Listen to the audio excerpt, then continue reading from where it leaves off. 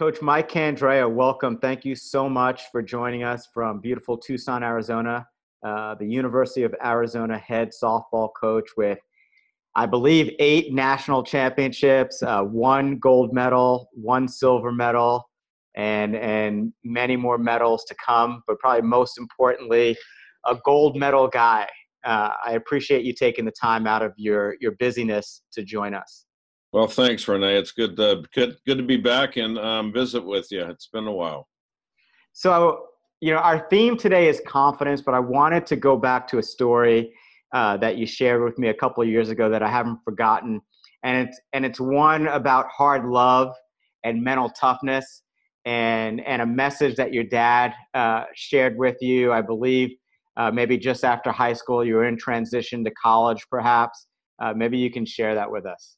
Oh, well, I think you're talking about when I left for college, and my dad handed me a $20 bill and said, "Good luck, son." And I looked at him like he was crazy and that I deserved more than $20. And I thought it was just for the day or the week, but that was it. I mean, he was telling me that from here on out, Mike, you're going to have to earn your way.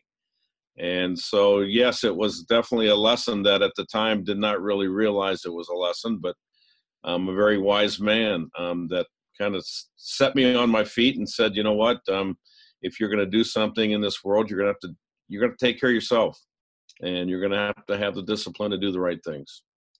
Now, you've been coaching at U of A for close to 35 years.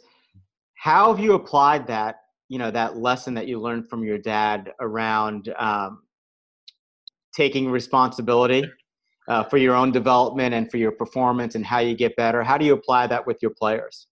Well, I think the one thing that I always go back to is, kind of what I feel are the important things when dealing with young people. And I think the first thing that I've always tried to be is someone that was very competent at what I do. So I'm a learner. You'll always learn each and every day, and I enjoy doing that.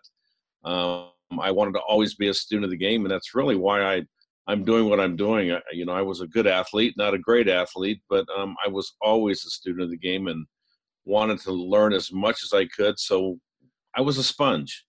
As I got into junior college, coaching baseball there, I was very fortunate to be around some very good coaches, and luckily I had my ears open all the time and became a sponge, and I thought that was really impactful for my career.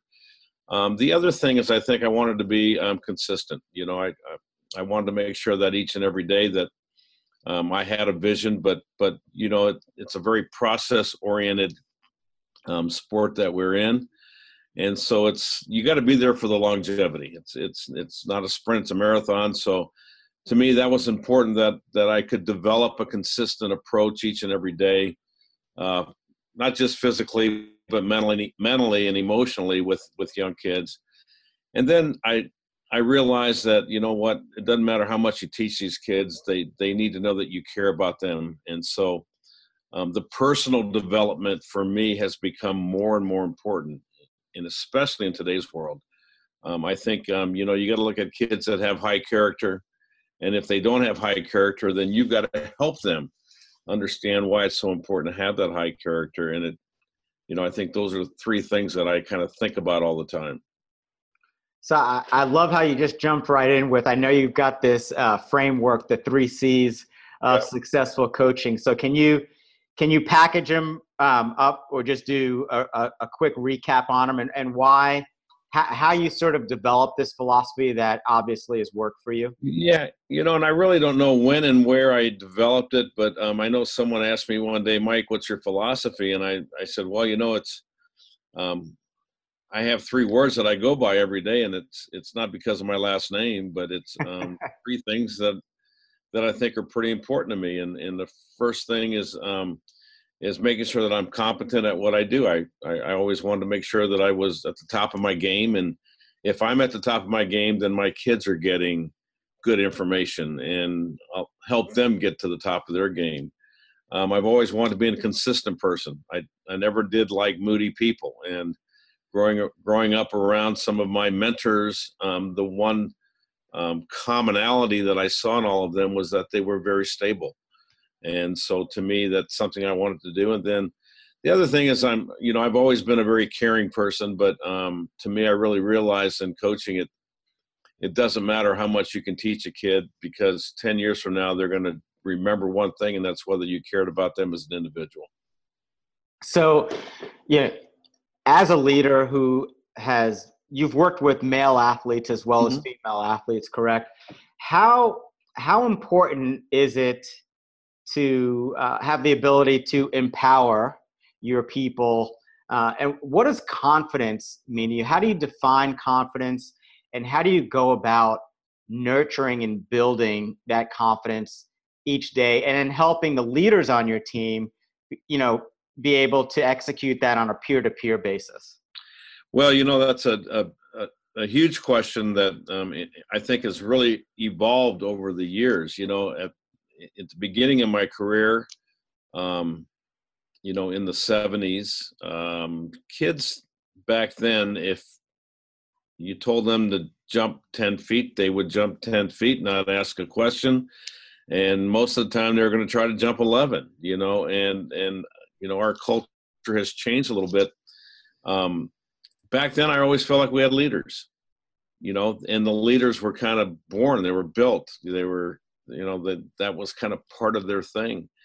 And then I got to the last 10 years or so, and I find myself trying to not only develop leaders, but to develop followers, because one thing I realized is you can have leaders, but if you don't have people that will follow them, then it becomes very, very difficult situation. And so we've spent a lot of time on teaching leadership and understanding how important it is for us to have people that are going to set the vision and do the right things each and every day to get us to where we want to go. But also, we've spent a lot of time on trying to find good followers, people that are willing to take that vision and make sure that they hold their teammates accountable each and every day, because that's the one thing I saw. Not many kids want to step up 24/7 and be a leader. We have never had captains in my program because I never felt we needed a captain. But it's a little different generation. And so we're doing a lot more stuff right now to not only teach leadership, but to teach fellowship, to make sure that kids understand the importance of that. So in a nutshell, what's the difference between being a leader and being a follower?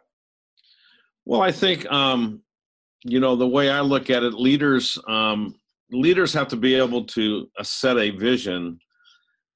But one of the most important things about leaders is that everything that they do for the good of the team. And that's a very fine line there, is being able to be very, very firm. But you also you can't lead unless you care, and so you have to make sure that you're doing what's best for your team. Where a follower, I think, on the other hand, a follower is someone that understands the vision, but is very active in holding everyone accountable to those standards. So they're the ones that are going to raise the standards. And I found that you can have leaders, but the one thing you have to have is you have to have sub-leaders. You have to have those secondary leaders. And I think that's why I've always marveled about the military. I think the military does a wonderful job of making people understand that if you're not going to be a leader, then you better be a good follower. And to me, our sport is very important. It's an individual sport that's really a team sport played by a bunch of individuals. And so there's a lot of dynamics that you have to go through to get people to sell in, to get people to buy into what you're trying to do, but more importantly, to get young kids to not be scared to hold a teammate accountable, because that's the one thing that I saw, the last 7, 8, 9 years, is that they were scared to do that. They'd rather get on their phone, look at their phone, and not worry about the person-to-person interaction that you have to have. So we have leaders, we have followers. Do we have a third category? I hope not. Because if you're not a leader, you better be a follower. I mean, in the way I see things, It's a good question. You know, do we have a third category? And sometimes you have kids that don't want to be a leader, don't want to be a follower, and that becomes, you know, an issue of how do you handle that? You know, Coach, yeah. Coach, you've talked about how performance drives confidence. Can you define confidence for us, and then share your approach to how you build confidence on a day-to-day basis? Well, I've always said that, you know, confidence isn't something that you can sprinkle over a kid and all of a sudden they become confident, but the better their performance becomes, to me, the more confident they become as a player and as a person. So you can't have confidence without performance. So I think no matter how you look at our sport, the better their skills become, the more confident they become. And so we are very process oriented. I kind of go about it that way, is that, you know, our foundation is our physical skill set, but on top of that foundation are many other things that go into the package. And the better that I can develop the total package, the more confident of a player that I have. And our game kind of screws with that all the time, because our game's a game of failure. You know, so the one thing that I've always asked our kids to do is three things. Number one, make sure that you prepare. Because I think preparation is a big part of confidence. The more prepared I am, the more confident I am. The other thing is being able to get out of your head and just play the game. So having a good approach to the game where you're not scared to make mistakes, you're not worried about making mistakes. And then I think the third thing is how you respond. Because no matter what, in every situation that you're going to be in, there's going to be a response, whether it's positive or negative. But our sport, for instance, the best hitters get hit 3 out of 10 times. So 70% of the time, your response is going to be challenged, whether you can stay positive, you know, and stay engaged, or you get very negative and kind of pull yourself away, and that doesn't help you either. So I think the acronym that we always used, and I got this from, I think, Zen Golf, because I remember going to Washington one year, and I was in the airport looking at books, and this book kind of popped off the shelf, and it was Zen Golf, and I'm a avid golfer, but the one thing I got out of the book was this acronym PAR, you know, preparation, approach, and response. And so that's a really nice way of keeping things simple. And I had put in the dugout the day of that game those 3 letters and what they meant, and we kind of rode that all the way to the College World Series and won a national championship. So that became one of my favorite acronyms when we're talking about confidence, because, you know, confidence is a tough thing. And it's, you know, I used to look at the Olympic team and I used to wonder, you know, why are these 15 kids so special? And the one thing that I did see in them was that emotional stability. They never got too high, never got too low. And so I think that's another part of that confident package that you have to have, is the emotional stability also. But in your best estimation, how did those players develop that emotional stability? How did they earn that level of mental toughness? Because it didn't just happen. No, it didn't happen. Well, I think obviously was their the database that they developed over the years. You know, I mean, that's a whole nother topic of discussion, but, you know, why do some kids react the right way all the time, and some are slow at reacting? And I've always said that the more you play the game, it's like a deck of cards. The more you play the game, the broader your database becomes. But the key to our game is that you have to get the right card to the top when you need it. So it's not only having a big database, but being able to know what you need at that time. And so I think part of this confidence thing and part of our game is developing a database that allows you to play the game free from thinking, because it's almost like you're on automatic pilot, you know. And I think the more you play the game, the more successes you go through, maybe the more failures you go through, the better you become at understanding what that game's going to bring you and what your expectations are going to be. You know, it's awfully tough to go out there every day and think that you're going to be at the very top of your game. But, you know, what are the things that you can control every day, the little pieces to help you maybe, you know, 1% here today. And if you did that a little bit every day, then guess where you're going to be 3 months from now. But it's hard to get kids to understand that and get them to commit to that. And what are some of the unique things that you've done to challenge those highest potential athletes that you've had under your charge? I know there are some stories from your time coaching the Olympics, just in terms of creating adversity, being proactive around creating challenges. Yeah, well, the one thing I learned, René, that was really profound, I think, when I was working with the national team, there was a moment in our training, because, you know, training for the Olympic is unlike anything else. You train for 4 years for one moment, you know, 1 week and a half of competition. So there's a lot more training involved than there are actually competitions. And I just remember going through a spurt where I felt like they were flat. They weren't. We were just kind of going through the motions at practice, and the one thing I realized is I had no one to blame but myself, because the problem is they weren't being challenged enough. And so one thing I do know is when you have a low skill and a high challenge, kids get frustrated. And the opposite, when you have a high skill and a low challenge, they get bored.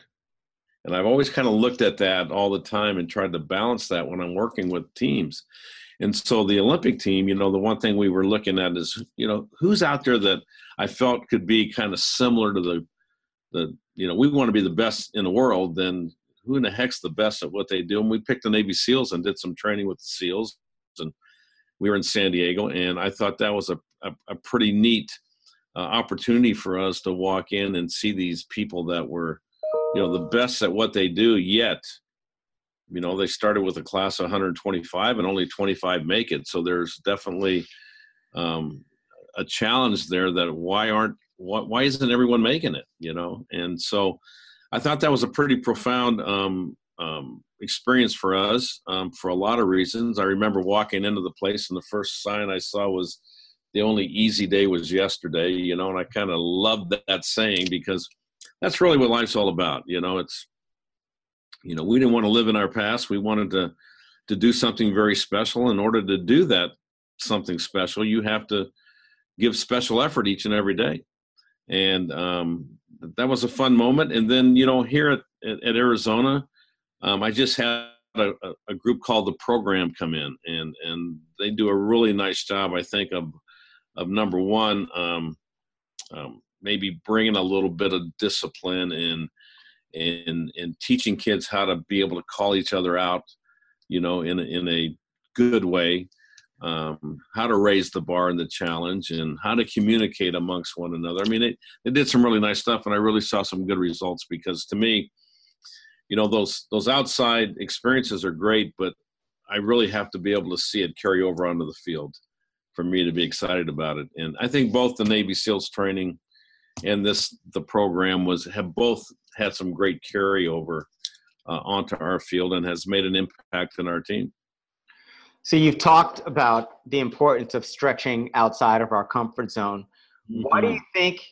Why do you think it's so hard for people in general, and not only athletes, sometimes leaders themselves who are playing at a very high level, you know, businesses across industries, sports teams and education? Why is it so hard for people to continue to work the outer edge of that potential?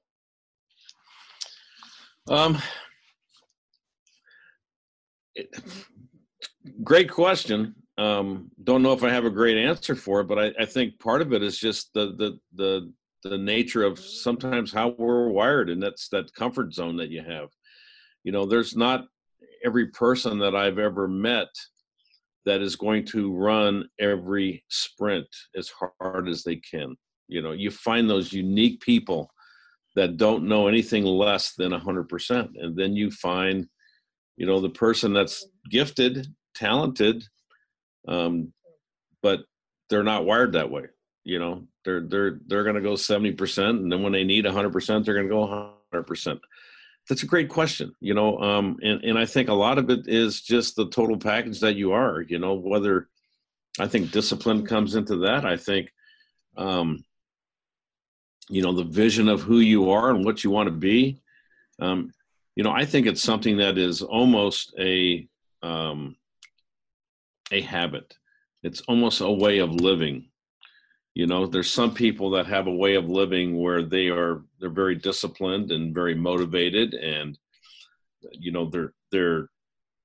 they can kind of center everything on the things that they feel that are important. And a lot of times those things that are important are going to help you reap benefits, whereas other people may center on things that they think that are important, but they're not going to help them get where they want to go. So that's what makes us all different. And that's a great part of what we do, is how do you find the switch that's going to help this one kid realize their potential? And I think that's the biggest thing is, number one is being able to give them a vision of what their potential really is, paint a picture of it so they can see it and they can feel it, and then convincing them that, this is the right choice you should make.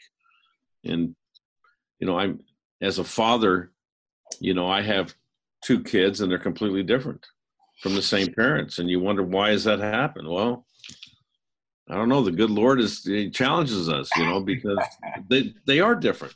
Yeah. And one is, they're just, it's amazing. Completely different approaches to life, how they handle stress, their drive, all those things. So I think that's a challenge. And that's one of the great things of coaching people, is that everyone's different. And so you can't really, and that's a good lesson for all of us, is you cannot use a cookie cutter approach when it comes to dealing with young people. Some kids need to be able to fall, and you need to be there to pick them up gently. Some people need a kick in the butt when they're falling. Some people, you have to slow them down a little bit. I have some overachievers that, God, if you don't watch them, then they're gonna burn up their engine, in 2 years. Because to me, I think life is definitely a marathon. It is. We learn each and every day, and sometimes the things that we learn from are not the most enjoyable things in life. I know for myself, I used to think my life revolved around winning championships. And, when you're a dad and your son says, "Hey, Dad, I love this national championship stuff, but I need you as a father, and I want you to watch me play baseball." You have to go, whoa, wait a minute. What I think I'm doing is right, but on the other hand, is it really the right thing that I'm doing as a father? And so, yeah, I've had some life lessons that have really kind of woke me up a little bit. And so I think the whole thing, at the end of the day, it's understanding balance. It's understanding, balancing who you are, balancing who you want to be, and where you want to go, and how you're going to get there. And, if I can get up every day, and I'm going to live each day like it's my last, because I've been around some situations where, someone perfectly healthy was there one moment, gone the next. So that's one of my driving forces, is just to enjoy what I do. But on the other hand, I also want to go to bed at night and look in the mirror and like what I see, because character to me is very important, and then as you get older, you realize that it's really not what you've done. It's how many people you've been able to touch and affect. And so it's kind of a blend of a lot of different things. And so when you get an opportunity to do something you love to do, like I have, it's fun each and every day. I always tell the girls, they go, "Coach, are you having a good day?" And I go, "Well, I'm on the right side of the grass. I'm having a great day," you know. But really, what I'm saying is that I love life, you know. And once I realized how important that balance was to me, it's helped me to enjoy it even more. So you reminded me of a study that I came across when I was a 23-year-old intern with the USTA Sports Science Department. And this study said that most coaches' perceptions of their own performance and behavior does not match up with the perceptions that their players have of them. And your story about, you know, the job you thought you were doing in terms of being a dad, Mm-hmm. and the perceptions that your son had at that time just brought that back, and just how important it is for us as leaders to be aware, to be as self-aware as possible, and to be open to the feedback sometimes that arises, unsolicited, but to just be open to Mm-hmm. it and to continue to just sort of see where we're at and see where we're doing well and to see what areas, we can improve upon. My next question, and you already answered it, I know people would be very curious to hear what your definition of success is. And I know for you from, our past conversations that success is balance for Mm-hmm. you. And you just sort of laid that out for us, and I appreciate that. When you think of your legacy, Coach, what kind of legacy do you want to leave behind, for your family at work, and for the world in general? And what's your legacy going to be? Great question. And I think for me, I want people to remember me as someone that was balanced, someone that was a good father, a good husband, someone that faith was very important to, and someone that enjoyed the process, that, wasn't scared to fail, knew how to push people, knew how to push himself, and enjoyed each and every day. I mean, to me, I think enjoying the opportunity to have an impact on other people in whatever way it may be, whether it's working with the poor, whether it's working with athletes. That's what I hope, people look at, because I really don't, I don't want them to say, "Oh, hey, he's a great coach." I'd rather them say he's a great person.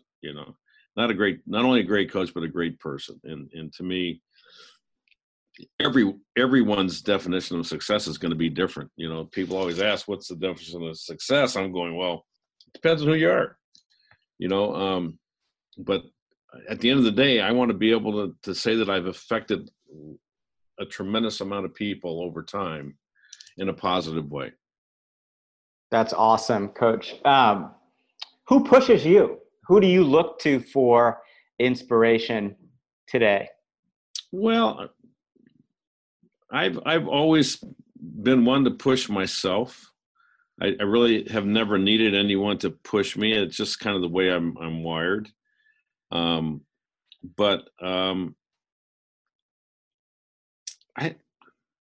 that's a really good question. I don't know. I mean, I guess I do something I love to do. So, I've never looked at it as work. So I've never looked at it as someone having to push me to do what I do, because I'm doing what I love to do. So I think, if you come across a challenging problem and you can't figure it out on your own, who do you call first? well, I've had some great mentors in my life, and I think we all do. There's people that I can confide in that will, sometimes you just want to hear someone tell you what you need to hear, not what you want to hear. And probably my wife is probably pretty good at that. She will give me another set of eyes. But yeah, I have people from different walks of life. I have some doctors that are very good friends that I bounce things off of. I have people in business that I bounce things off of. I have people here in the department, other coaches. So I've always been one that always loved to hear feedback, and I think you have to. because when I was younger, I would make decisions based upon, you know, my feeling at the time. And unfortunately, sometimes that feeling was an emotional feeling and really wasn't something that I took time to look at and decipher through and make a good decision. And today I'm a little bit slower at making decisions because I want to make sure that, number one, I don't have a lot more decisions to make in my life. I want to make sure they're good ones. But I have a lot of people that I rely on. And, you know, I have some people that are kind of my humorous side, and some that are my spiritual side, some that are people that will just give me really good, wholesome information about what I need. Which is consistent with your approach to success and balance, that balance factor. So we want to be respectful of everyone's time. I'd like to wrap up with just a couple of quick questions. What's your least favorite word in the English dictionary?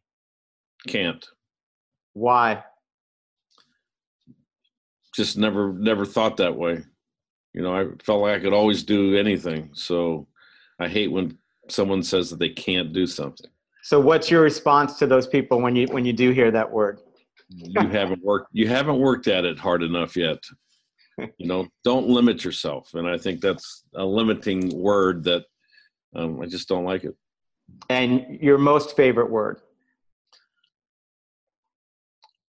Balance. Back to the balance. Yeah. Back to the balance. Back to the balance. Yeah. So, it means so much to me. I mean, yeah. Was there an incident? Was there a particular tipping point in your life where balance sort of moved up to the top of your life priority list? And if so, can you share that just for a couple of minutes before we let you go? Yeah. Well, you know, you would hope that people don't go through this, but you know, I go back and I look at my life, and I've lost a child, I've lost a player, I've lost a wife, I've lost parents, you know, and those are all major people in your life that have a tremendous effect upon you. And so when something like that happens, you're looking for answers, you're looking for why me, and I didn't have to look very hard because I've always felt like my son kind of got me to understand, Dad, you're not in balance. But I understood balance. I understood the importance of family. I understood the importance of doing something that you love to do. But more importantly, I've always, and my mom was that person that really gave me the foundation of my faith. And to me, I always have somewhere to go when I'm looking for an answer, and it's not far from that. And that's kind of the way I've lived my life, and that's why I've always felt that word was so powerful to me. Coach, thank you so much for your time. Yeah. For people who want to connect with you, where can they do that? Well, you know, probably the easiest is my email, candrea@arizona.edu. I pretty much spend all my time around campus here. And, you know, we have a website for people that are looking at maybe softball camps. It's candrea.com. So 2 pretty easy things, but yeah, usually the email would be great, and love to hear from people. You know, if you write me and want an answer, I can't promise you it's going to happen in 24 hours, but I will definitely answer you sometime. But it's always been fun to talk, and René, I wish you the very best, and look forward to seeing that book. Yes, it's coming. It's on its way. It's in the mail as we speak. Right. Thanks so much, Coach. Take care. All right. God bless. All right. Likewise.